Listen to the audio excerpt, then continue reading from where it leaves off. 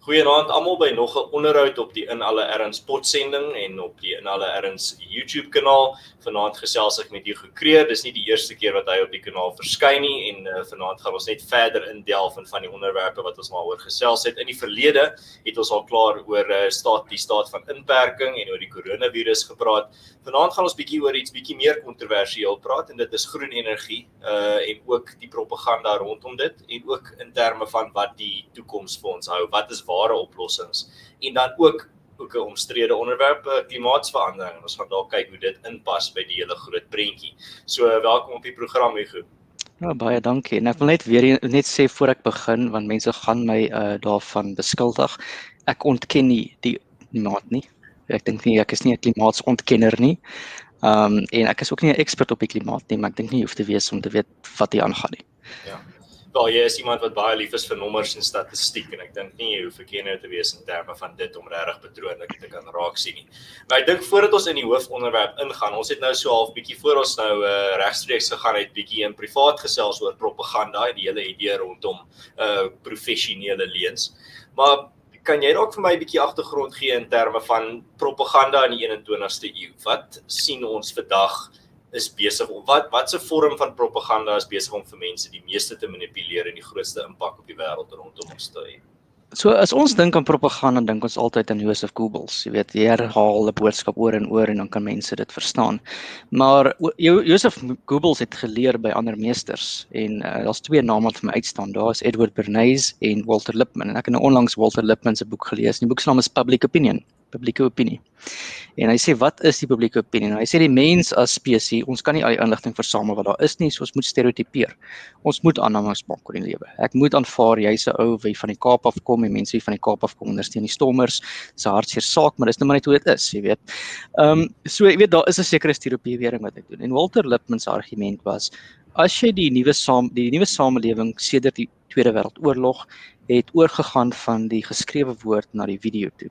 En die video is 'n baie sterker vorm van mensemanipulering. En hy sê die ander ding wat gebeur het in die politiek, die mate om mense te oortuig het 'n kuns geword op sy eie. So oortuiging, politieke spraak en in Frans praat hulle van langue de bois, die houttaal. Jy sê vir 'n ou baie woorde, mense sê eintlik niks nie. Of 'n taal om mense te mislei. So dis alles forme van propaganda. En so die moderne propaganda vir my, die beste kenner daarop is Noam Chomsky, wat geskryf het The Manufacture of Consent, en hy het daai woord eintlik by Walter Lippmann gelees. En dit is basies, ek moet probeer om vir mense 'n beeld te gee dat die publiek saamstem met my idee. So die ANC byvoorbeeld, daar's transformasie in Suid-Afrika. Ons almal stem saam met transformasie en daarom ergens as jy nie saamstem nie, as jy uit ons lojaliteit uit, jy is nie deel van die tribe nie. So dis wat hulle doen, hulle skep 'n beeld vir 'n mens en dan sê hulle die almal stem daarmee saam. En as jy nou uitvoel, dan moet jy of skaam voel omdat jy nie saam met die publieke beeld gaan of publieke idee nie. En hierdie tegnieke word deur bemarkers gebruik, dit word deur baie mense gebruik reg oor die wêreld. Om 'n produk aan jou te verkoop is propaganda in 'n sekere sin, is staat om sy ideologie te verkoop. Selfs die kerk wat vir jou sê jy moet skuldig voel omdat jy nie laas Sondag daar was nie, om 'n bietjie geld gee. Dis ook 'n vorm van, bietjie skaam voel en propaganda. Nou, wat vir my ook baie interessant is daarvan is, ja, en soos ek jou vroeër vertel het, daai een keer iemand vir my gevra, soos wat is jou gunsteling, want ons het gepraat oor net om geïnteresseerd te wees in die idee van propaganda en goeie en slegte propaganda. En toe vra ek my, wat is jou gunsteling soort propaganda, net om soos dop te hou en te analiseer en wat vir jou bietjie vermaak gee. En ek sê toe vir my eintlik advertensies en bemarking, want dit is regtig, ek sal sê definitief dis 'n kuns in terme van om mense te kry om jou produk te koop en daar's mense wat gaan studeer om dit te doen. Maar soos jy ook nou vroeër gesê het, voor ons regstreeks gegaan het, die mense wat dit gaan studeer is nie regtig nommers of statistiek mense nie, is mense wat retories dink in terme van hulle sal vir jou iets verkoop in 'n retoriese manier, maar hulle hoef nie regtig 'n advertensie vol nommers en statistiek te maak nie, want dan gaan niemand dit meer kyk nie. Maar iets wat ook vir my interessant is van die moderne eeu is die propaganda wat ons sien deur sosiale media. So nou wat ons hier sien, is dat jy hoef nie meer 'n propaganda firma aan te stel om vir jou regtig jou propaganda te versprei nie. Jy hoef maar net genoeg volgers te hê en te weet wat se tegnieke om te gebruik om daardie boodskap te laat versprei. En dit is Jan Alleman kan dit doen. Jy moet maar net 'n bietjie navorsing doen in terme van wat se tegnieke effektief is en ek dink regtig dit is iets wat die internet era nou na vore gebring het. Is hierdie hele nuwe element van sosiale media waar jy byvoorbeeld op Facebook kan jy vir die eerste en op Twitter ook. Ek kyk nou maar net die hoeveelheid mense wat ek bereik deur my Twitter volgelinge. As jy kyk na Twitter gee vir die statistiek daarvan. Die nommers is in terme van wat mense in die verlede kon doen en wat jy vandag kon doen in terme van mense bereik is astronomies. Jy kan dit nie eens vergelyk nie. Nou ek praat van nou my rekening het maar net 17,000 volgelinge op Twitter. Nou begin jy praat van ouens wat 50,000, 100,000, 200,000 volgelinge het. Hulle bereik miljoene mense deur een tweet en jy kan as jy dit reg doen, kan jy 'n indruk maak op baie van daai mense wat jy bereik. Ja, so daar's twee dinge wat ons net nie 'n fout moet maak nie. Omdat 'n mens volgelinge het, beteken nie almal altyd geoortuig van jou boodskap nie. Maar dit is nooit eintlik die doel van propaganda nie. Dis nie om jou te oortuig nie, dis om jou te oortuig dat die ander mense oortuig is. Ja. So propaganda verkoop aan jou 'n narratief. Dis die belangrikste aspek van propaganda.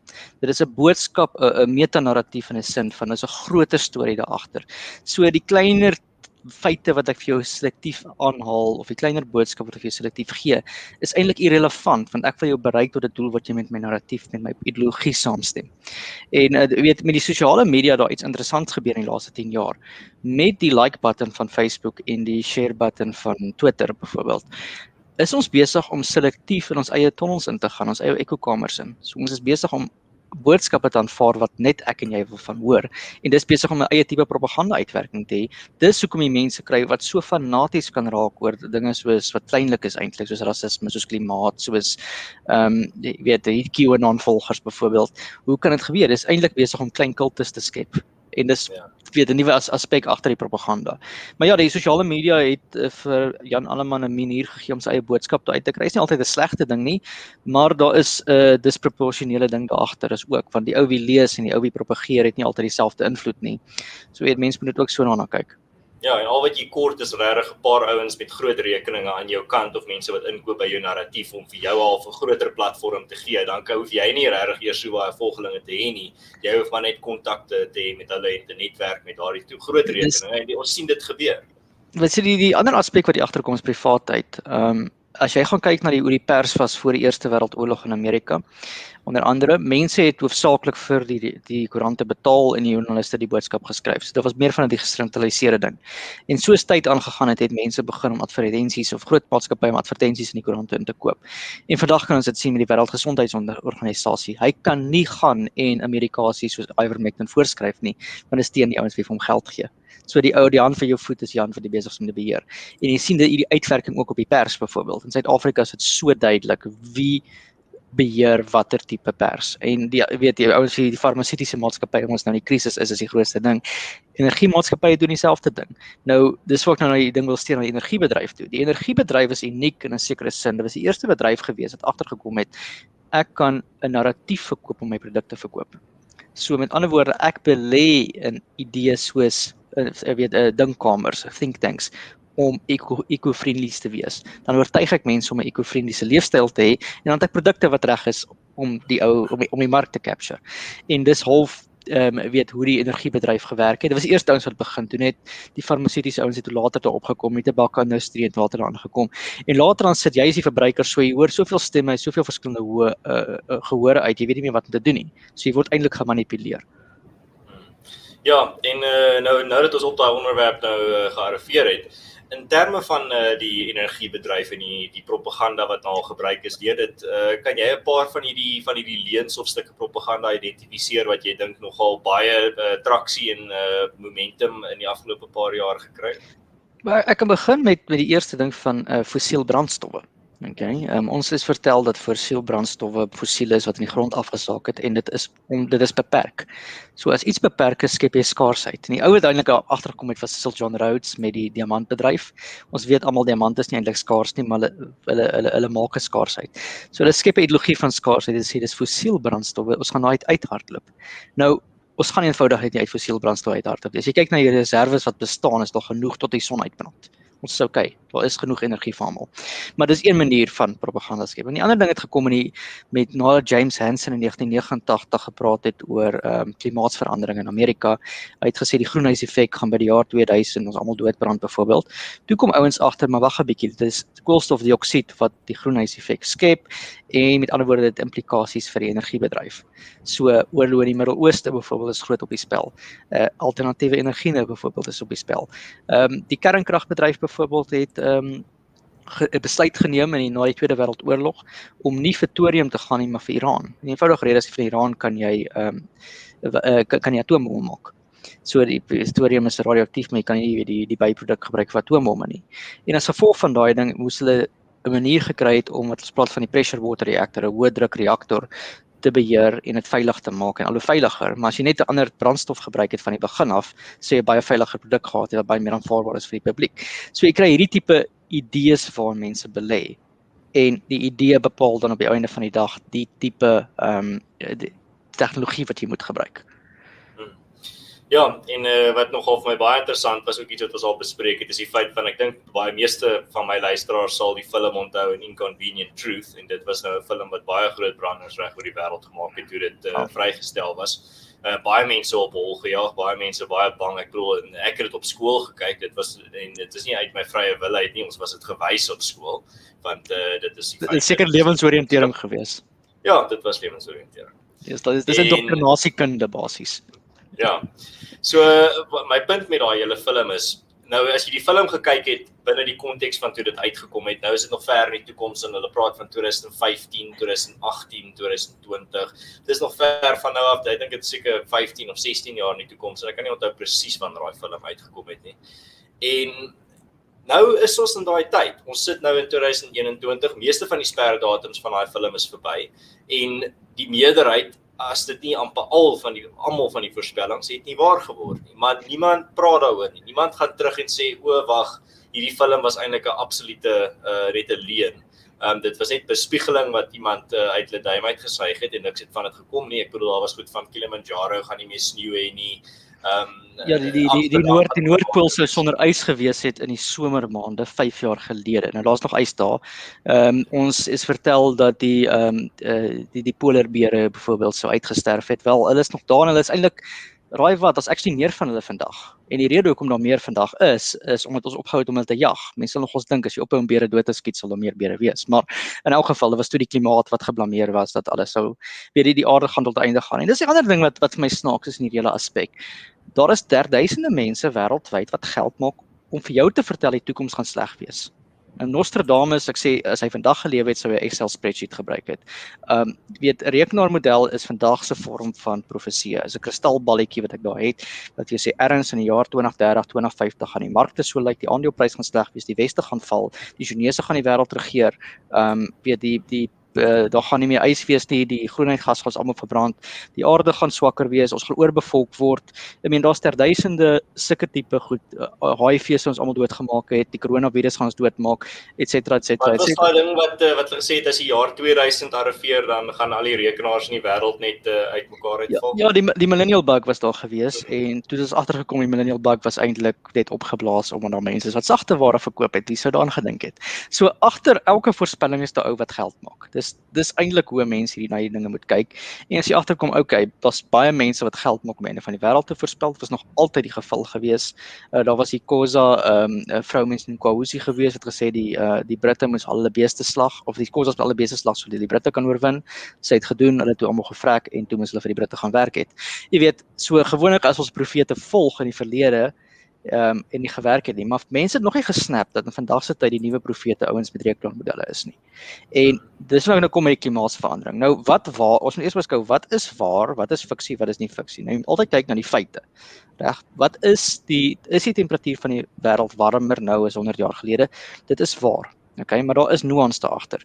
Dis 1 grade Celsius. Nou die helfte van daai 1 grade Celsius was van 1900 tot 1950. Ons het eers begin om CO2 in die lug in te pomp na 1950. So as die helfte natuurlik was, hoekom is die ander helfte nie natuurlik nie? Okay, jy moet jouself die vraag begin vra. Nou, statisties gesproke kan jy omtrent 'n kwart van daai grade, 0.25, van daai grade aan die groenhuis effek toeweg. So ons is besig om die aarde klein bietjie warmer te maak. So die einde van die wêreld. Wel, ek sal dink is lekkerder as die wêreld warmer is in sekere areas. Ek dink iemand in Siberië sal dit verwelkom. Ek het vir laas keer by Engelse kanaal gesê ek sal verwelkom as Kaapstad onder water is, want ek kan nie van Kaapstad. Die enige boere wat met plante boer sal ook baie daarvan hou, en dit gaan plante groei reg oor die wêreld verbeter. Ja, dis die ander ding. So die wêreld het groener geword oor die afgelope 30 jaar en mense wil dit ook nie noem nie. So daar's duidelike voordele om die aarde warmer te maak. Maar die ander vraag is dit natuurlik of onnatuurlik? Nou, as jy sê net 'n kwart van dit is onnatuurlik, regverdig dit om duisende euros of dollars te spandeer of rande, ek dink in rande moet jy sê miljoene, want dit is bietjie verdivadeer, aan 'n klomp tegnologie wat ons miskien 1 of 2 grade Celsius gaan kry. Ek dink is belaglik. En dis nou waar eintlik waar die wat die politiek die wetenskap begin oorneem het. Soos hulle in COVID gesê het, volg net die wetenskap, sê hulle vir jou in klimaatsverandering, maar al die wetenskaplikes sê so. Nou ek het op my kanaal omtrent 7 wetenskaplikes gehad wat hoog gerank is in hulle veld wat gesê het nee, dit klop ook nie vir hulle nie. En snaaks genoeg hierdie jaar het ons een van die koudste winters in 30 jaar gehad. So jy weet, jy moet jouself die vraag vra, as miskien die voorspellings nie so is soos wat die modelle is nie, is hierdie nie net nog 'n bogstorie nie. Ja, ek sien hier so in die kommentaarafdeling, SwarmG praat van die klein ystydperk wat 34 jaar gelede gepraat was. So daar's 'n webtuiste met die naam van Extinction Clock. Mense moet nog gaan kyk, is al die voorspellings van hoe die aarde as gevolg van klimaatdood sou gegaan het.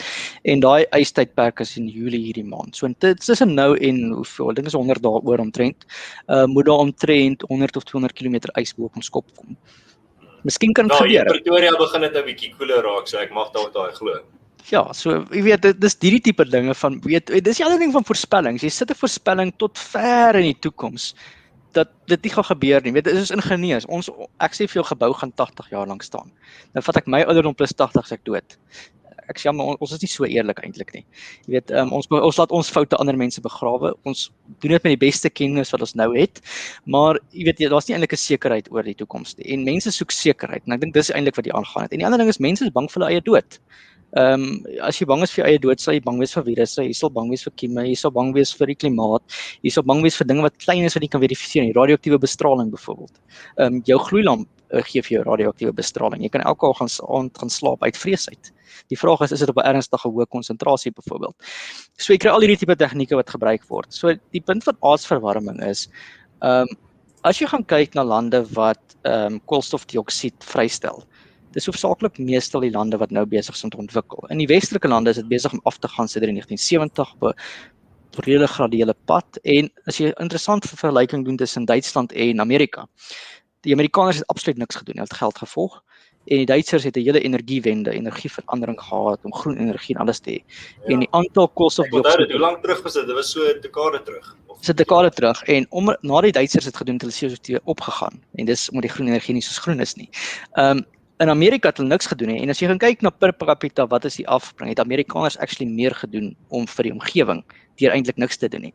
En ek het nou onlangs 'n boek gelees van Nigel Lawson, wie die minister van finansies was onder Margaret Thatcher, en hy is een van die grootste skeptici oor klimaatsverandering. En hy het geskryf daar, doing nothing is better than doing something stupid.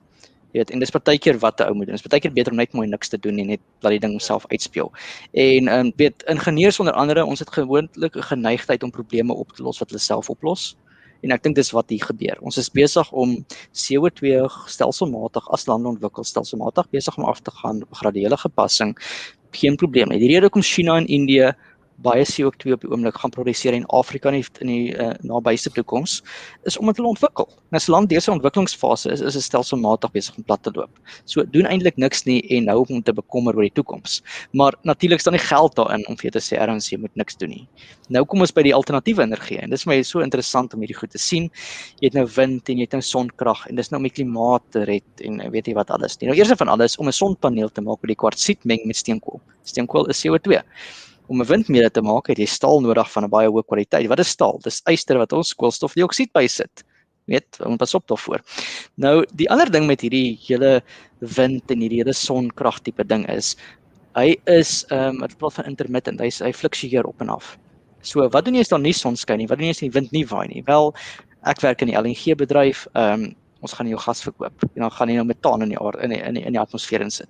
So jy sit met hierdie probleme. Nou praat hulle van batterye. As jy al die batterye optel in Amerika, het jy genoeg batterye vir 'n paar minute om heel Amerika krag te gee. Daar's nie genoeg batterye om Lonmin Mine byvoorbeeld krag te gee nie. So jy het groot industriële krag nodig, maar jy weet die ouens wil nie groen krag en groen goed gaan verkoop. Nou weet ek sê net vir mense, ek is nie teen enige energietipe nie, maar doen jou somme bietjie en moenie dat die ou wat jou ding bemark vir jou sê dit gaan werk nie. Ja. Ek het die ander dag ook gesien, het was so 2 weke terug of 'n week terug, daar was nou iewers waar hulle 'n sonplaas bou in Amerika en hier's nou 'n klomp ouens wat hier deur die veld loop en hulle moet al die skilpaaie optel wat daarso bly. Ja, die goed is so oorleef. Wel die ding van energie is hoe ingenieurs daaraan dink en kyk ek is nie 'n ekonom of 'n finansiële ou nie, maar ons dink aan energiedigtheid. So hoe meer energie ek uit 'n volume kan uittap, gewoonlik hoe meer doelmatig is die energie. So ons gebruik nie steenkool om ons daarvoor lief is nie. Ons gebruik nie olie om ons lief is daarvoor nie, omdat dit die beste is. Dit is net die fisieke beperkings laat dit toe. Nou as jy die logiese gevolg daarvan moet jy na kernkrag toe gaan. Want uit 'n klein aantal materie kan jy 'n baie groot ontploffing maak of jy kan baie energie uittap. Maar ons word nou vertel deur die hele groen ideologie dat nee, ons moet nou diversifiseer. Ons moet nou energie versprei. Nou eers van as jy klomp sonpanele in die Kalahari woestyn gaan sit, dit gaan jou waarskynlik vir jou baie krag gee, maar wie gaan dit skoonmaak? Die mense sal daarna gaan. Wat is die operasionele koste? Weet wat is al hierdie koste wat opgaan en is dit nodig? Vol sand waai. Ja, as die sand opvaai, eerlik dis ons nou gesien in Texas en in Amerika het dit gesneeu en raai wat, as daar sneeu op 'n sonpaneel is dan nie son op 'n sonpaneel nie. Ja. Okay, so jy sit met hierdie probleme en die ander vraag, die gevaar wat dit inloop is, hierdie goed werk gewoonlik in normale omstandighede, maar as jy by ekstreme klimaattemperature kom, is daar baie hoë risiko in erge koue en in erge hitte dat hierdie goed nie gaan werk nie. Dit geld vir batterye en sonpanele. En wat doen jy dan?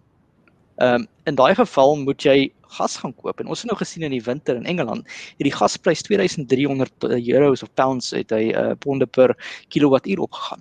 Dis iets belagliks geweest. So jy is nou besig om 'n verskriklike duurkoste na jou verbruiker toe te pas. En as gevolg daarvan is jy besig om mense in armoede in te sit. Dis die eerste ding. Nou die ander ding is hulle praat van hierdie energy transition. Nou hulle praat al van die ding vanaf my pa gebore is in 1950. Ek het na een papiere gekyk. Is niks niets nie. Dis net 'n ou idee wat mense nou weer aan jou verkoop. En wat dit eintlik sê is ons gaan alles elektrifiseer. Want as alles op elektrisiteit is, dan is jy nie besig om koolstofdioksied te gebruik. Nou eers van alles is 'n gasstoof is net elektrisiteit vandaan. Ja, okay, behalwe nou dit, 'n gasstoof is net duurder as wat as dit goedkoper is wat 'n elektriese stoof is. Jy gaan meer geld betaal. Die ander ding is dit logies vir jou land om alles op elektrisiteitsnetwerk te sit? Wat as dan nie krag is nie? Dan werk jou kar nie, dan werk jou stoof nie, werk alles nie. Dis beter om jou risiko te versprei. So jy sit met al hierdie tipe goeders in kom. Nou kyk jy praat nou van damme. As dit kom by dambou in Afrika, sit jy met 'n probleem. Ons damme is nie soos die Noorweers waar hy fjorde is wat baie hoog is nie. Okay, as jy hoog is, praat hulle van die drukhoofde.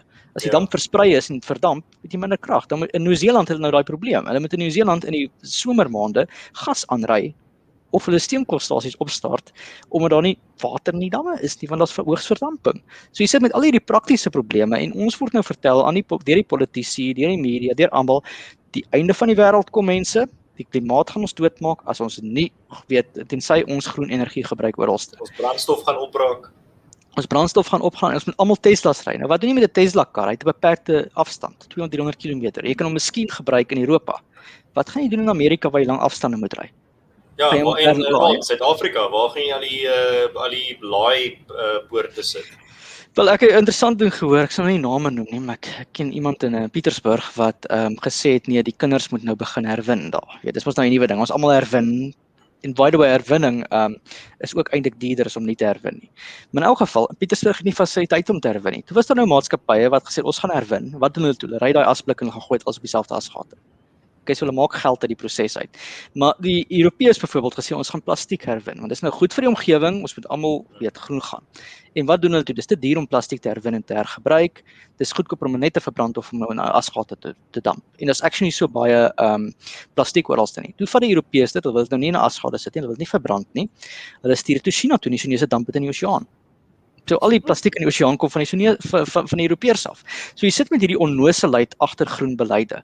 Die ander een wat onnosel is as jy kyk na etanol. Hulle is nou besig om jou te vertel jy kan etanol gebruik om jou kar te start. Behalwe die probleem dat daai diesel baie vuil is en 'n kanker vir mense kan gee, sit jy met die ander probleem. Die Duitsers het dit gedoen. Hulle het gesê hoorie so ons gaan nou vir mense almal subsidies gee vir die boere om boere te word vir etanol. Tot al die boere dit gaan doen. Toe sit die Duitsers met 'n probleem om nou kos invoer van Nederland af. Nou wat gaan gebeur as jy dit in Afrika doen? Ek dink ons boere gaan gelukkig wees, maar ons mense gaan honger wees. So jy sit met onnoselheid agter groen beleide en al wat ek vir mense vra is wees 'n bietjie meer skepties as mense vir jou kom sê wat die produk wat ek aan jou verkoop is goed vir die natuur. Ek dink daar's regtig 'n klomp stront wat die mense aan jou verkoop. Ja. Sommer net gou een van die kommentare lees. Dagbreker sê goeiemiddag kerels. Ek het ook afgelei die taalgebruik by ekonome. Dit is asof hulle dit moet optimisties spekuleer om die aandeelhouers gelukkig te hou. So ja, optimistiese spekulasie. Jou gedagtes daaroor die goed. Ja, asof hulle optimisties spekuleer. Ek sien nou ekonom as die moderne profeet.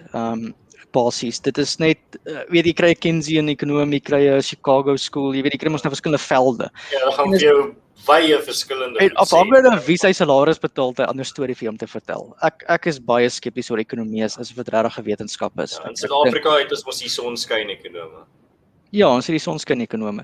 Ander ding wat gesê moet word in Suid-Afrika, die WNR in Suid-Afrika word befonds deur die Duitse regering en raai wat, hulle wil nou hê ons moet 'n groen verandering hê in Suid-Afrika soos Duitsland. Die land in Europa wat geflop het, nou wil hy Suid-Afrika moet dit aanpas. En ek vra myself, hoekom is dit net Duitssprekendes wat by die WNR werk in die sonpaneel en in die energiebedryf? Miskien moet ons 'n bietjie vrae begin vra oor wie betaal hulle salarisse. Nee, hulle doen dit uit die goedheid van hulle hart uit. Hulle gee om oor die aarde. Natuurlik, dis vir jou propaganda op my program. Ja, ek sal nie wil hê ons moet skepties kyk oor ander lande se invloed in Suid-Afrika nie. Nou, die ander ding van energie is Suid-Afrika het steenkool, ons kan dit brand. Okay, nou steenkool het sy neeweffekte, maar die nuwe steenkool tegnologie 45, ek dink ons in plaas van om 30% doelmatig is dit 45% doelmatig. Daar's nie 'n probleem om nuwe steenkoolstasies in te sit nie, ons probleem is die ANC die geld steel en dis 'n groot probleem. Die ander ding is ons kan as ons wou kernkrag om die land te bou. Ons weet Zuma het laaste keer met die goed gesteel. So daar is oplossings vir hierdie probleme. En daar is selfs ook oplossings vir die groen mense. Ons kan sonkrag en windkrag en what have you ook in die stelsel insit en miskien ons CO2 laagietjie bietjie verminder. Maar die ding wat hulle nie oor eerlik wil wees nie is energie is 'n klein persentasie van al die koolstofdioksied wat vrygestel word. Nou, wat doen jy met die res van die goede? As jy kyk 'n bietjie om jou en sê vir my, hoeveel sement sien jy? Hoeveel staal sien jy? En op jou pad het ons asfalt of bitumen. Okay, dit word alles gemaak uit koolstofdioksied uit. Bitumen is 'n byproduk van vuil olie. Sement is kalksteen, dis kalsiumkarbonaat, jy verbrand hom, die CO2 word in die lug ingestel en staal is yster wat koolstof in het. Hoe op aarde gaan jy daai produkte maak? Deur vir my te sê jy moet nou ontslaa raak van koolstofdioksied. En is interessant vir my om te sien die banke in Suid-Afrika en al die groot besighede het hierdie ESG wat omgewingsvriendelike beleide nou. En ek vra net vir myself, hoe gaan ons ystersmelters dit doen? Hoe gaan ons, hoe gaan ons steenkoolmyne dit doen? Dis waar jy praktiese goeders inkom. Nou, as dit kom by hierdie goed, daar's nie regtig in Suid-Afrika 'n politieke party wat sê dat groen energie en hierdie soort sonkrag en windkrag is nie 'n slegte ding nie. Hoekom is daar so geen diversiteit in die Suid-Afrikaanse politieke arena in terme van hierdie energiebronne en die toekoms van energie in ons land? Wel, energie is in elke land gepolitiseer. Jy gaan vir A, ek gaan vir B betaal, beteken wie betaal my salaris. Een van jou luisteraars sê, so vir my DA is net dieselfde elke keer as hulle praat van nuwe kraghulpbronne, moet dit groen wees. So die DA is vir my die grootste grap hier agter. Dis groter as die ANC. Die ANC verstaan 'n bietjie dit. Kaapstad kry sedert 1985 toe Kuiberg aan die kant kom met groen energie. Kaapstad se hele energienetwerk het nie koolstofdioksied nie. Okay. Die DA sê nou hulle wil groen gaan. Sedert 1985 is Kaapstad al groen. So jy weet dis hierdie onnoselheid wat die politici mee wegkom. En ongelukkig is die DA die groenste, dis nou 'n nuwe virtual signaling. Ek sê daar's 3 dogmas vandag wat ons nie mag sê nie. Jy mag nie sê dat mans en vrouens dieselfde is nie of nie dieselfde is nie. Jy mag nie sê dat ras mense oorboord gaan met ras nie en jy mag nie sê dat groen energie miskien sleg vir die omgewing is nie. Hierdie is die goed wat mense nou seermaak in hulle hartjies. En ja, ek meen ons kan miskien ekstra groen energie in Suid-Afrika in sekere plekke insit. Ons moet dalk. Maar om te dink dat jou hele netwerk daarop kan hardloop is heeltemal net weg van die realiteit af. Die ander ding wat gebeur is Duitsland het laas jaar 'n audit gesit en dis nie in die media gepubliseer nie. Die Duitse regering onder hulle eie audit, deur hulle eie groen ingenieurs het gesê die energiewende in Duitsland is 'n nasionale bedreiging vir Duitsland. Hoekom? Hulle moet nou gas invoer van Rusland af. Hulle is nou afhanklik van Russiese gas omdat hulle gegroen gegaan het en hulle moes ekstra steenkool ingesit het. En wat die Duitsers nou nie wil besef nie is hulle het na Fukushima het hulle gepaniek en toe het almal gesê ons gaan ontslaa raak van ons kernkragstasies. Daar was geen rede gewees om dit te doen nie. Hulle het prematuur toegemaak. Dit het baie duur gekos vir die Duitsers. Daar's energiearmoede wat nou in Duitsland geskep is en nou kom die Duitsers en besef hulle maar as ons regtig groen wil gaan, moet ons teruggaan na ons kernkragstasies wat ons nou net toegemaak het. Jy weet, so jy sien hierdie tipe, dit is regtig onnoosheid, jy weet, in 'n land. En hoe ek Duitsland sien is half Angela Merkel dis half soos daai vliegtuig wat geval het. Ek weet nie of dit Lufthansa was nie of ek kan nou nie onthou nie. Weet dis hierdie hoë tegnologiese land wat besig is om te crash in die berge. Omdat weet hulle is net Dit is ook nog van alle mense. Ja, en wel ek weet nie wat dit is nie. Wat die Franse verduidelik vir my altyd so, hulle sê die Duitsers weet nie wat gematigheid is nie. So as die Duitsers net 'n oorlog maak kry Hitler en as hulle liefde maak met jou as hulle oorboord, as hulle groen gaan hulle maak hulle al energie toe. En by the way, die Franse is besig om energie aan Duitsland te verkoop. Van die Duitsers het nou nie energie nie. En die Franse het vir hulle gesê, julle spring eers, ons wil kyk hoe werk dit. Toe die Duitsers nie energie nie, sê die Franse ons kan julle verkoop. So jy sien hierdie tipe diplomatisiese goeders. Ja. Nou miskien net nog op die onderwerp van Suid-Afrika in terme van energie. So ek het nie geweet Koeberg is die enigste kernkragsentrale in die hele Afrika kontinent nie. Ek het gedink daar sal ten minste iewers anders nog een wees. Nee, maar daar is 7 Afrika lande wat nou kyk na kernkrag en Suid-Afrika is weer eens nie op die spel nie. Rwanda kyk daarna, Uganda kyk daarna, daar's 'n klomp lande wat nou 'n span saamstel. Maar kernkragstasies het ook sy tekortkominge. Die goed vat 10 jaar om te bou byvoorbeeld en projekte kom nie klaar nie. As jy dit wil bou, sal ek sê Suid-Korea op hierdie stadium seker die beste wees. Die Dubai kernkragstasie vir Suid-Korea is gebou deur Suid-Afrikaners. Ons het die kennis as ons dit wil gaan doen. Rusland is ook nie te sleg nie en China is nie te sleg nie, maar die Franse het hulle nuus verloor en die Amerikaners is net bankrot een projek na 'n ander. Nou dat jy dit noem eintlik van Amerika, wat is die traject van energieopwekking in Amerika in terme waartoe is hulle op pad, wat se industrie is besig om te groei, wat is besig om te wel, alle steenkoolstasies alle steenkoolstasies in Amerika is besig om toe te maak en besig om die einde van die leeftyd te kom. Van hulle gaan hernie word. Mense wil dit nie herken nie, maar dit gaan gebeur. Die ander ding is Amerikaners is besig om aardgas te onttap. Okay, nou aardgas uitgekom het, is net goedkoper as steenkool, dis kom die steenkoolstasies toe gegaan het. Die Amerikaners het hulle koolstofdioksied verlaag omdat hulle van steenkool na aardgas toe gegaan het. Hulle het 'n bietjie groen goeters om die media en die propaganda hoog te hou. Maar elke keer as jy 'n groen plant sien, sal jy sien daar agter is daar aardgasplant. Okay, dit gaan eintlik oor aardgas. Die ander ding wat nou gebeur het en dis wat meer mense opgewonde maak is omdat ons diep boor tegnologie begin kry het, is hulle besig om geotermiese energie goedkoper te maak. En as dit gebeur is daar groen energie, almal gaan gelukkig wees tot die einde van die sonuitbrand. Okay, so dis weer eens hierdie ding is 'n probleem wat besig is om homself op te los. Miskien net vir mense wat nie weet nie, hoe werk geotermiese energie, wat is dit? So binne in die aarde, as jy nou dieper boor raak dit warmer basies en jy is besig om daai hitte uit te tap. So jy spuit water in, partykeer is daar water onder druk wat self uitkom en jy kan gebruik vir industriële prosesse, daai water is baie warm, jy kan gebruik om krag op te werk weer as dit in stoom omgaan. Basies dit. So is basies die aarde sit met 'n groot heater. Ek beloof jou as ons dit gaan ontap en hulle is besig om dit in Servië en in Kanada te doen onder hulle praat van 'n pilootplant. BP en Shell is besig om groot geld daarin te sit. As ons dit gaan onttap, kan ek jou beloof die groen mense gaan sê ons is besig om energie die aarde uit te haal en ons is besig om die aardkos te vernietig. Van daai water gaan weer terug en dit besoedel die aardkos. Daar sal altyd so 'n tipe projek wees. Ek dink as ek my geld daarop moet sit en dis weer eens ek is Nostradamus, so nie weet ek's nie vir beleggings help nie, sal ek sê geotegniese energie het seker die beste potensiaal onder andere in Kanada en in Europa op die oomblik. Dis so weer eens, jy weet, dis 'n energiebedryf. Ek dink hierdie hele koolstofdioksied ding is heeltemal opgeblaas. Ek dink is totaal en al net belaglik hoe die mense aangaan en dat jy iemand soos Greta Thunberg kan kry wat 'n geloof daar uitmaak basies. En dis die ander weird ding is, ek was hier in 2015 toe ek in Parys aangekom met hierdie Paris Agreement. En jy weet, daar's mense buitekant wat regtig met windmele gaan proteseer en dra dit soos Jesus kruis op hulle rug. Dis die snaakste ding op aarde. Daar's 'n goeie fliek wat mense moet kyk met die naam van Paradogma. Dis deur 'n Hollandse vriend van my gemaak, Marijn Poels. En hy het basies gewys hoe die geloof geskep word. En dis die snaakste ding op aarde. Dis regtig. Waar is dit beskikbaar? Ek dink is op YouTube, maar jy moet dit intik direk anders se sensor dit uit. Anders ek Google net Marine Pulse, Marine Hollands, weet die I ein. En dis in Hollands en dis in Hollands en sekere van die goed in Duits ook. So ek is nie seker of hy dit Engels vertaal het nie.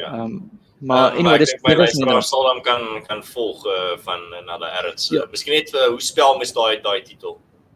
So daar's 3 flieke, daar's 3 flieks in ry. Die eerste een se naam is The Uncertainty Has Settled, okay? Die tweede een se naam is Paradigma, as jy nou in Engels wil vertaal. En die derde een se naam is Return to Eden. So 3 series reeks wat jy alles moet vertel oor hierdie ding. En hy gaan in oor beleide en hoe oralste waar hy kyk, elke groen beleid is heel waarskynlik nie groen nie. En daar's net korrupsie wat daar agter sit basies. En dan gaan hy oor hierdie geloof wat geskep word en dit is met die snaakste ding op aarde hoe mense fanaties kan word oor 'n klein molekuulietjie soos koolstofdioksied. En net vir die luisteraars, die wêreld moet nou volgens Greta Thunberg vergaan die volgende 7 jaar. So ek en jy erns het 7 jaar oor om ons lewe te geniet. As ons net 7 jaar het, dit is eintlik die paradoks in hulle logika is dan is daar geen kans om hierdie om te draai nie.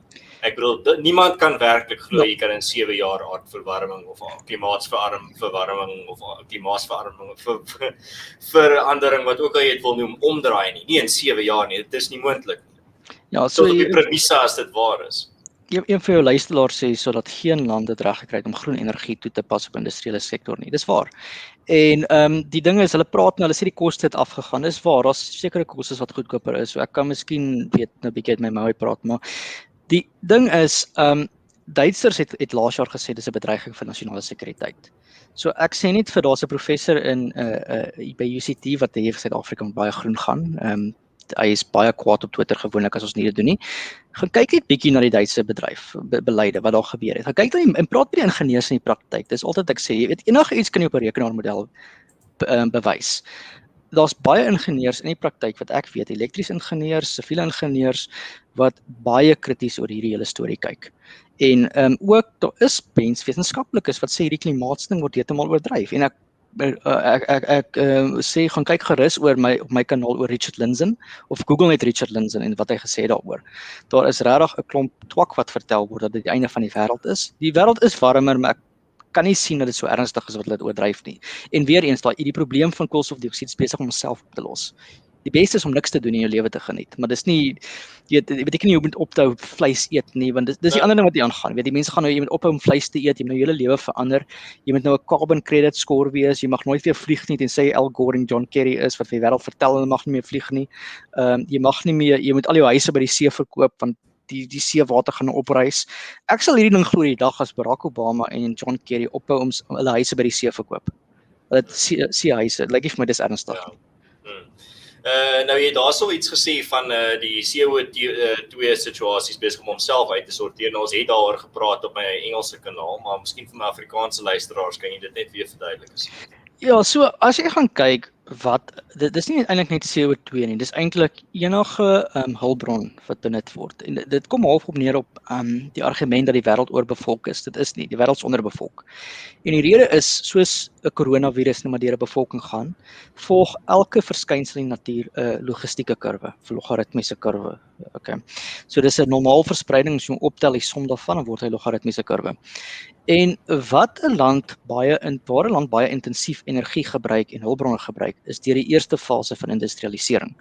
Of mens die tweede fase. Die eerste fase is gewoonlik boerdery, dan beweeg mense stede toe. En in daai periode wanneer mense na die stede toe gaan, is daar verskriklike baie intense gebruik van hulpbronne. Hoekom jy moet huise bou? Jy moet geboue bou, jy moet wat ook al gebou. Maar sodra daai goed nou gebou is, dan al wat jy moet onderhou. En die onderhoudskoste is altyd minder as om 'n ding nie te bou. En dan kom jy basies op die kurwe wat besig is om plat te val. En jy sien dit met energie, jy sien met steen, met sement, jy sien met staal. So byvoorbeeld China, die Chinese regering en hulle is reg. Xi Jinping het gesê hulle gaan eers by 2060 begin om net zero te wees, okay? Hulle het gesê by 2030 gaan hulle begin om hulle CO2 te verminder. En as jy mooi gaan kyk, daar was hulle in 2013 'n studie gedoen deur Berkeley Laboratories in Amerika wat vir jou gewys het die Chinese bevolking gaan piek by 2030. Okay, want mense is klaar in die stede in. En as die mense klaar in die stede is, gebruik hulle net minder hulpbronne. So CO2 gebruik per persoon is besig om af te gaan soos 'n land ontwikkel. Nou as jy die wil oplos, as jy nou 'n groen mens is en jy's baie bang vir die natuur, al wat jy moet doen is laat lande ontwikkel. As lande ryk word en ekonomiese groei het, sal al hierdie probleme hulle self oplos. So jy moet eintlik 'n kapitalis wees en jy moet aan 'n belegging en eintlik na belegging kyk. So daar's nie eintlik 'n krisis nie. Die krisis is as lande nie ontwikkel nie, is dit skaars vir die natuur. Ja, dis baie interessant en dis definitief iets wat mense in gedagte moet hou. Ek dink as jy bietjie meer net daai gedagte en daai logika bietjie verder vat, sou jy agterkom dat daar's eintlik baie sin daarin. Nou daar's iets anders wat jy ook genoem het, Hugo, dit is die hele nuwe fase waarna ons gaan waar jy nie meer mag rooi vleis eet nie. Dit is jy mag nie eens meer 'n lekker kruisskyf op die vuur sit nie, mag jy jou worsie braai nie. Jy moet nou maar net 'n klomp Nou hoe vra ek vir jou hoe op aarde nê en ek eerlikwaar gaan jy dit in Suid-Afrika regkry? Hoe op aarde gaan jy gaan die selfmoordsyfer eerstens gaan deur die dak skiet. Ek kan dit nou. Okay, so ek wil ook vir Suid-Afrikaners sê geen meer bier nie. Okay, Castle is uit. Jy kan net almal rooi wyn drink, so die Kaapenaars kan miskien dit oorleef, maar in die noorde van die land gaan dit net nie gebeur nie. En die ander ding is geen meer rooi vleis nie mense. Julle mag nie eens meer jag nie want julle maak nou die diertjies seer.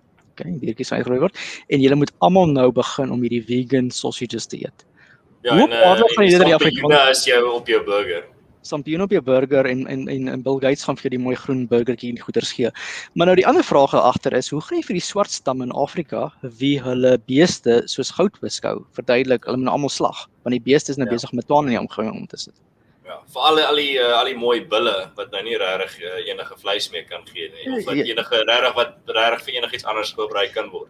Wel, hier is die ander ding. As jy kyk na Amerika wat 'n ontwikkelde land is, die methaan of die CO2 uit landbou is maar 2% van alle CO2. In die ontwikkelde lande soos ons, is dit baie hoër want ons nog nie heeltemal ontwikkel nie. Okay, so dan is daar's een of ander ekonomiese ding om te sê dat lande wat ontwikkel as hulle vleis begin eet meer CO2 per persoon uitsit, maar later dan gaan dit af. So weer eens is 'n probleem wat homself oplos, maar daar's nie, soos ek sê, jy kan nie Al Gore wees en 'n miljonair word uit om vir mense lig te belas nie, as jy net vir mense sê hoor hierdie probleem los homself op nie.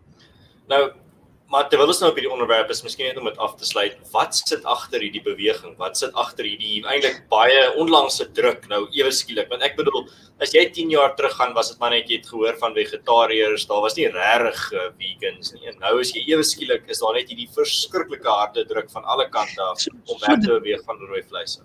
Ek beskou hierdie wat in Engels die environmental movement, die omgewingsvriendelike beweging, as een van die gevaarlikste bewegings in die westelike lande. Omdat dit so geïnstitusionaliseer word, want hulle is teen enige vorm van ontwikkeling. En dit vat 'n lang pad. Kyk, dis daar so 'n inherente liefde wat mense vir die natuur het. Ek hou ook van die natuur, maar ek is ook nie teen ontwikkeling nie.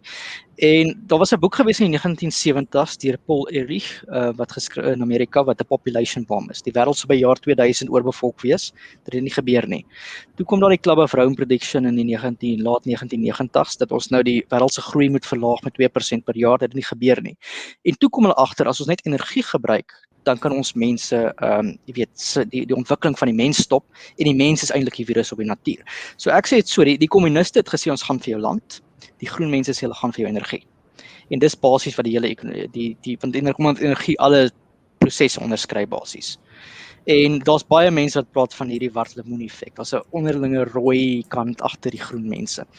En jy weet ek skryf nogals daaraan toe. En dis gewoonlik 'n linkse beweging en wat dit in Europa vir my is na die Eerste Wêreldoorlog het mense stelselmatig van die kerk af begin wegbeweeg omdat die kerke vir hulle in die oorlog gelieg het.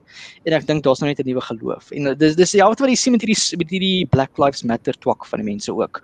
Jy weet oralste waar jy hierdie goeie sien, is asof mense 'n geloof soek want hulle ek hoor nou daar op daai presiese plek waar George Floyd geskiet is en oorlede is, gebeur daar nou wonderwerke, blykbaar.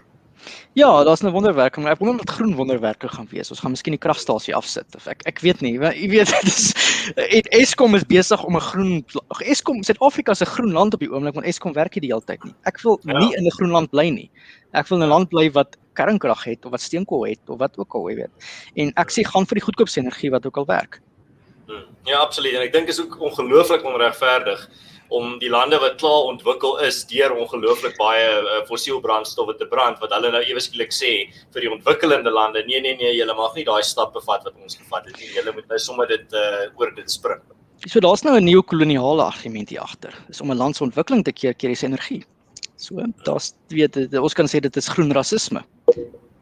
Ja, wel, ek dink nie jy gaan binnekort van die ANC af hoor oor groen rasisme. Jy hoor nou wel van enstof imperialisme en enstof fasisme, maar nie regtig So miskien moet ons vir hulle sê, hierdie is nou groen imperialisme. Ek dink dit sal half die mense op hulle plek sit. Nee, wat die ANC het daai cream soda drankie al lankal gedrink. Hulle is baie groen. Ja. Maar ja, daar's iets wat jy ook gesê het in die aanloop van hierdie gesprek. Eintlik een van die redes Net gou 'n minuut gee, net gou iets kyk waar iemand by die deur. Dis 100%. Ek sal solank die gesprek verder vat. So wat vir my interessant is sover van Suid-Afrika is jy kry 'n land wat sukkel om die ligte aan te hou. Jy het 'n land wat regtig sukkel in terme van om energie vir die toekoms op te wek en dan kom die ANC en sê maar ons wil nou koolstof begin belas. Ons wil al hierdie nuwe groen belastings inbring. Maar onder die dekmantel van dat dit is vir die beste ding vir die omgewing en om nou die aarde te red en wat ook al. Maar dis regulasies wat ons land nie kan bekostig nie. Dis regulasies wat absoluut absurd is as jy kyk in die konteks van Suid-Afrika. Maar dan as jy in die toekoms in gaan kyk, gaan jy sien maar dit gaan vir ons van geen voordeel wees nie. Ek praat sommer net oor die absurditeit van die ANC wat koolstofbelasting en gedef en hulle kan nie eers die ligte aanhou. Wel, ons het 'n koolstofbelasting in 'n land wat 80 na 90% van sy energie van steenkool kry. Jy gaan mense in armoede insit. So ek weet nie wat hulle wil bereik, hulle wil geld steel, dit is die ANC. Maar jy weet, dis die ander ding, hulle is besig om lug te belas. Die lug wat jy asemhaal. Nou die ander ding is, die lug wat jy uitasem is CO2. Ek kan elke mens gaan belas vir die aantal besoedeling wat jy elke dag doen. As ek nou regtig oorboord gaan. En daar is mense wat oorboord gaan met hierdie ding. Ek kan verstaan die energie-argument. As ons na kernkrag toe oorgaan, sal ons minder CO2 gebruik. As ons bietjie groen en wind en wat ook al gebruik wat van toepassing is, kan mense doen. Maar hoe gaan jy van steenkool, van sement en van staal en van al die ander goeders ontslaa raak? Jy kan nie. So ek het beloof hulle gaan wil belas. Hulle gaan sement wil belas. Wat dit belaglik is, dan gaan jou huispryse opgaan. Ja, in die aanloop tot hierdie gesprek het jy eintlik vir my so 'n paar baie interessante artikels gestuur en een van hulle het jy die aanhaling bygesit van die propagandamasjien is besig om vorentoe te stoom. Wat is ons het nou al gepraat oor die jare in terme van hoe hierdie propaganda verander het en verbeter het in terme van hoe effektief dit is. Maar as jy nou kyk in 2021 waar ons vandag is, waar is die kernfokus van die propaganda? Waar dink jy met mense kyk as hulle wil sien waar die owerhede eintlik wil hê hulle moet fokus? So wat gaan gebeur hierdie jaar, en dis ek het uitgelaat, die IPCC, die Intergovernmental Panel on Climate Change. Dis nou 'n Verenigde Nasies organisasie, soos die Wêreldgesondheidsorganisasie wat ons weet ons kan eintlik mos nou baie vertrou met eerlikheid dit soort. In elk geval, elke jaar kom hulle bymekaar en hulle kies natuurlik die wetenskaplikes wat vir hulle politiek gaan. Okay, hulle sal dit nie sê nie, maar hulle kies die mense wie nou sê die aarde is besig om te vergaan en die mense is besig om die wêreld te vernietig, A, B, C, D, E. In elk geval, hierdie jaar kom hulle verslag uit, daar's 'n Skotland verslag, dink ek, wat in September uitkom, en dit gaan nou soos die Parys verslag 5 jaar terug wees, gaan dit die nuwe ene wees. En jy kan nou alreeds sien die media is besig om te praat oor enige ekstreme weerpatroon, is alles klimaatsverandering, alles CO2. En net vir die luisteraars sê ek, Steve Koonin, dis die ou wie ek sê, jy moet lees as jy belangstel in die wetenskap. Dit was Barack Obama se Secretary Energy, is demokraat. Het onlangs 'n boek geskryf, Unsettled, The Reality of Climate Science, waar hy deur die feite gaan. Dis waar die aarde is warmer, daar is geen tendens aan ekstreem weerpatrone nie. Dis nie besig om op te gaan nie. Veldbrande raak nie ernstiger nie. Tornado's is nie meer nie, orkane is nie meer nie, et cetera. So met ander woorde, die media gebruik hierdie ekstreem patrone wat nou moet gebeur. Daar was nou onlangs een gewees in dink Tanzanië gewees. En jy kan sien al die media daar fokus op en sê kyk hierdie weerpatrone, is die klimaatsveranderings, die mense wat dit eintlik doen. Wel, daar was 'n orkaan wat oor Suid-Afrika hierdie jaar beweeg het en daar was definitief die narratief rondom dit ook, ek kan onthou. Ja, en jy kan ook sien, Bill Gates het ons nou daai nuwe boek geskryf. Ek sit net op YouTube aan, jy sal sien hy's besig met sy advertensie. Ons moet al ons energie gooi vir die jaar 2030 of 2050 decarbonisation. Dit klink vir my soos 'n Sowjetplan wat hulle nou uitgewerk het van 50 jaar. Ons almal gaan hom volg en niemand gaan verneek nie. Nou dis wat dis die aanname daar agter. So hierdie jaar se IPCC verslag gaan seker baie polities wees. Jy kan nou hoor elke politikus sê Build Back Better, The Great Reset. Dis alles op dieselfde twak gemaak is. Van alles wat jy doen, alles wat jy gaan dink, gaan groen wees. En as jy dit nie doen nie, is jy 'n ketter en 'n hygelaar en jy ontken die klimaat en ek weet nie wat alles nie.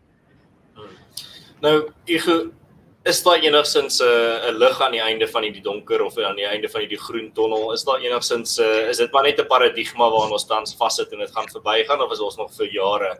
Ek gaan nou al 'n bietjie tong in die kies vir jou vra om 'n bietjie 'n toekomsvoorspelling vir ons te maak. Wel, daar is nog 'n voorspelling wat kom. Baie mense sê die verhitting wat ons gekry het is as gevolg van die son se swart spots. Okay? En ek het geweet Valentina Zarkova gepraat op my kanaal hieroor. Sy is oortuig dat die son se interne dinamo besig is om van sy amplitude te verander. Nou vir mense idee te gee, het op die son magnetiese velde. Jy het ringe wat van oos na wes hardloop en van noord na suid het jy ander ringe, okay. En hierdie goeders hierdie magneetvelde maak swart kol op die son wat in dink is 'n 11 jaar siklus van noord na suid en dan weer van noord na suid. So 22 jaar siklus min of meer hardloop. Nou elke 150 jaar hardloop die twee amplitudes in teenoorgestelde rigting. En sy is vasoortuig hierdie winter wat ons in Europa gesien het, die begin van wat praat van die groot minimum. Ons is besig om 'n 350 jaar minimum te kry. So terwyl ons aardsverwarming besig is om te baklei, is daar groot kans vir kans. Ek meen dit is ook almal 'n voorspelling en sy is onseker oor haar voorspelling. Sy gee nie die resultate. Dis wat ek hou van haar.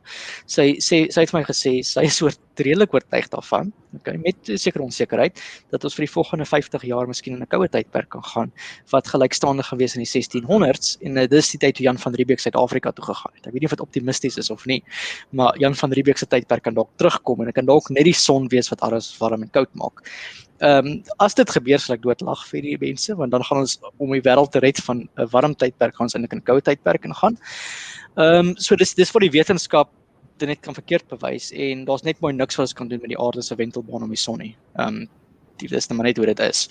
Die ander ding wat gebeur is mense, Michael Moore se film het laas jaar uitgekom, Planet of the Humans, en hy was 'n baie groen mens geweest. En jy sien nou hoe die groen aktiviste het begin na die data kyk en na die wetenskap kyk en hulle self begin vra, maar is dit so ernstig?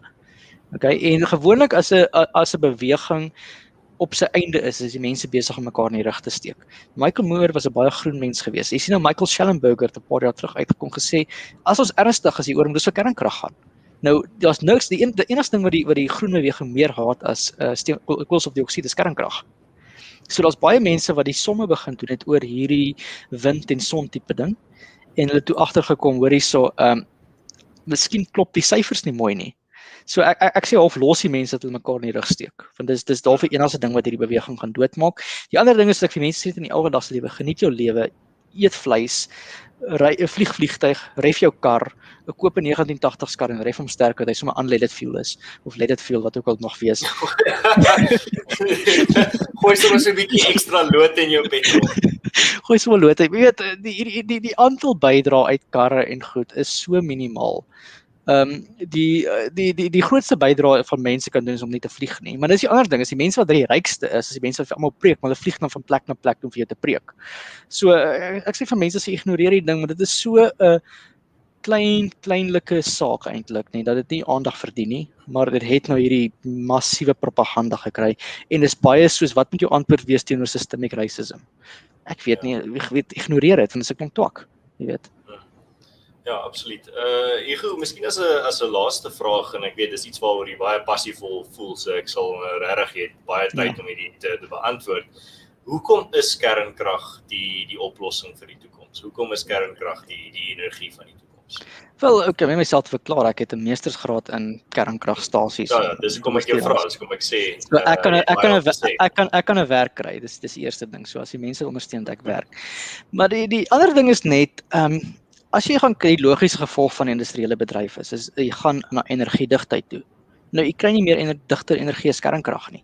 So daar's verskriklik baie toepassings daarop. Ek is baie opgewonde oor die aantal breinwerk wat daar nou in die thorium tipe veld is en oor 'n fusion. Ek het gewerk by ITER, die International Thermonuclear Reactor, wat besig is om waterstofisotrope saam te smelt, ook met magneetvelde. Dit is 'n verskriklike ingewikkelde ding. As dit kan werk, kan jy deur 'n koppie seewater 'n groot stad krag gee byvoorbeeld. So die aantal potensiaal uit min materie uit is net ongelooflik en dan net die wetenskaplike kennis wat 'n land nodig het om dit te doen is nogals, jy weet, dis nie niks dat Suid-Afrika een van die 6 lande was wat atoombomme gehad het nie.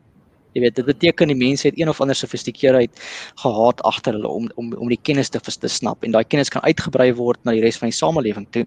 En dan dink ek is dit beter vir die samelewing as almal beter tipe tegnologie bemeester.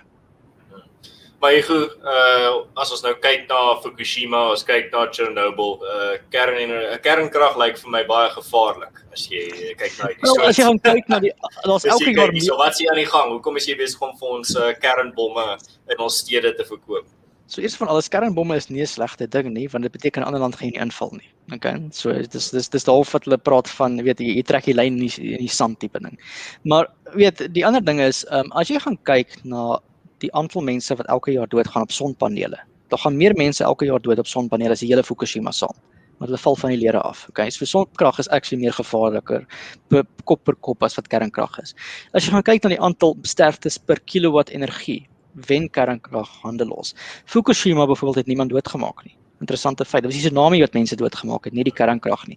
Fukushima is 'n suksesstorie vir kernkrag. Chernobyl was die Sowjetunie gewees. Hulle het alles opgedonder. Okay, so daar's 'n ander tipe, jy kan nie dit verdedig nie. Maar vir ons om te sê omdat daar 'n ongeluk was, kan ons dit nie beheer nie. Ek meen, ek het deel van my meestersgraad gedoen in hoe om die seismiese beheer van die kernkragstasie te doen. Ons kan hom teen aardbewings ontwerp. Ons kan dit ontwerp teen tsunamies. Die nuwe kragstasies is baie beter kwaliteit en baie beter gehaltes. En weer eens, jy weet, dis die kennis wat daar agter sit, die mediese isotope wat 'n mens kan gebruik vir kankerbehandeling byvoorbeeld. Daar is ook in Suid-Afrika was ons kenners gewees op thorium. En die korrelbad tegnologie word nou in Amerika verkoop, Suid-Afrikaanse ingenieurs wat daar werk. As Suid-Afrika nie daai produk opgefinansier het nie, was ons nou die leiers gewees. En die idee van die korrelbad was gewees, jy kan hom agter enige myn gaan sit byvoorbeeld. En dan hoef jy nie steenkool te gebruik om die mynkrag te gee. Dan kan die groen mense gelukkig wees en die kernkragmense kan gelukkig wees. So dis die logiese oplossing vir enige mens wat omgee vir konstante energie, wat werk vir min spasie in die natuur en net die kennis daar agter is nogal 'n uitdaging vir 'n land. Wel, Hugo, baie dankie vir jou tyd vanaand. Dit was weer eens 'n baie interessante gesprek en ek gaan definitief weer in die nabye toekoms vir jou weer op die program nooi.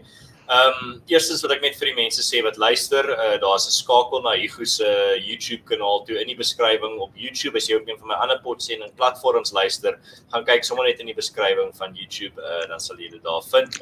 En dan ook net baie dankie vir almal wat ingeskakel het. Dankie vir al julle vrae en kommentare wat julle gelos het. Dit het alles bygedra tot die inhoud. En baie dankie dat julle geïnteresseerd is in hierdie goed wat saak maak. Ek dink dit is 'n baie belangrike onderwerp wat ons oor gesels het en dit is lekker om te sien dat mense geïnteresseerd is in dit en dankie dat jy dit so interessant maak.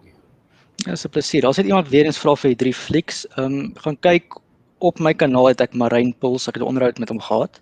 Die flieks is in die skakel geluister. Dit is The Uncertainty is Settled, Paradogma en Return to Eden. Dis 'n 3 gedeeltelike series. Kyk daai flieks of kyk Michael Moore se Planets of the Humans. Dit is skreeu snaaks om te sien hoe die mense aangaan. En kyk ek met 'n lag 'n bietjie oor want die mense is onnoosel. Dis al wat ek kan sê. Alright, Hugo, baie lekker aand verder vir jou en almal wat ingeskakel het, baie lekker aand ook vir julle. Julle kan ook as julle op YouTube luister, 'n like los en ook inteken as julle nuut is op die kanaal vir toekomstige episodes. Alright, almal lekker aand verder en ek hoop julle het 'n lekker week vorentoe en ook lekker naweek. Ja, baie dankie.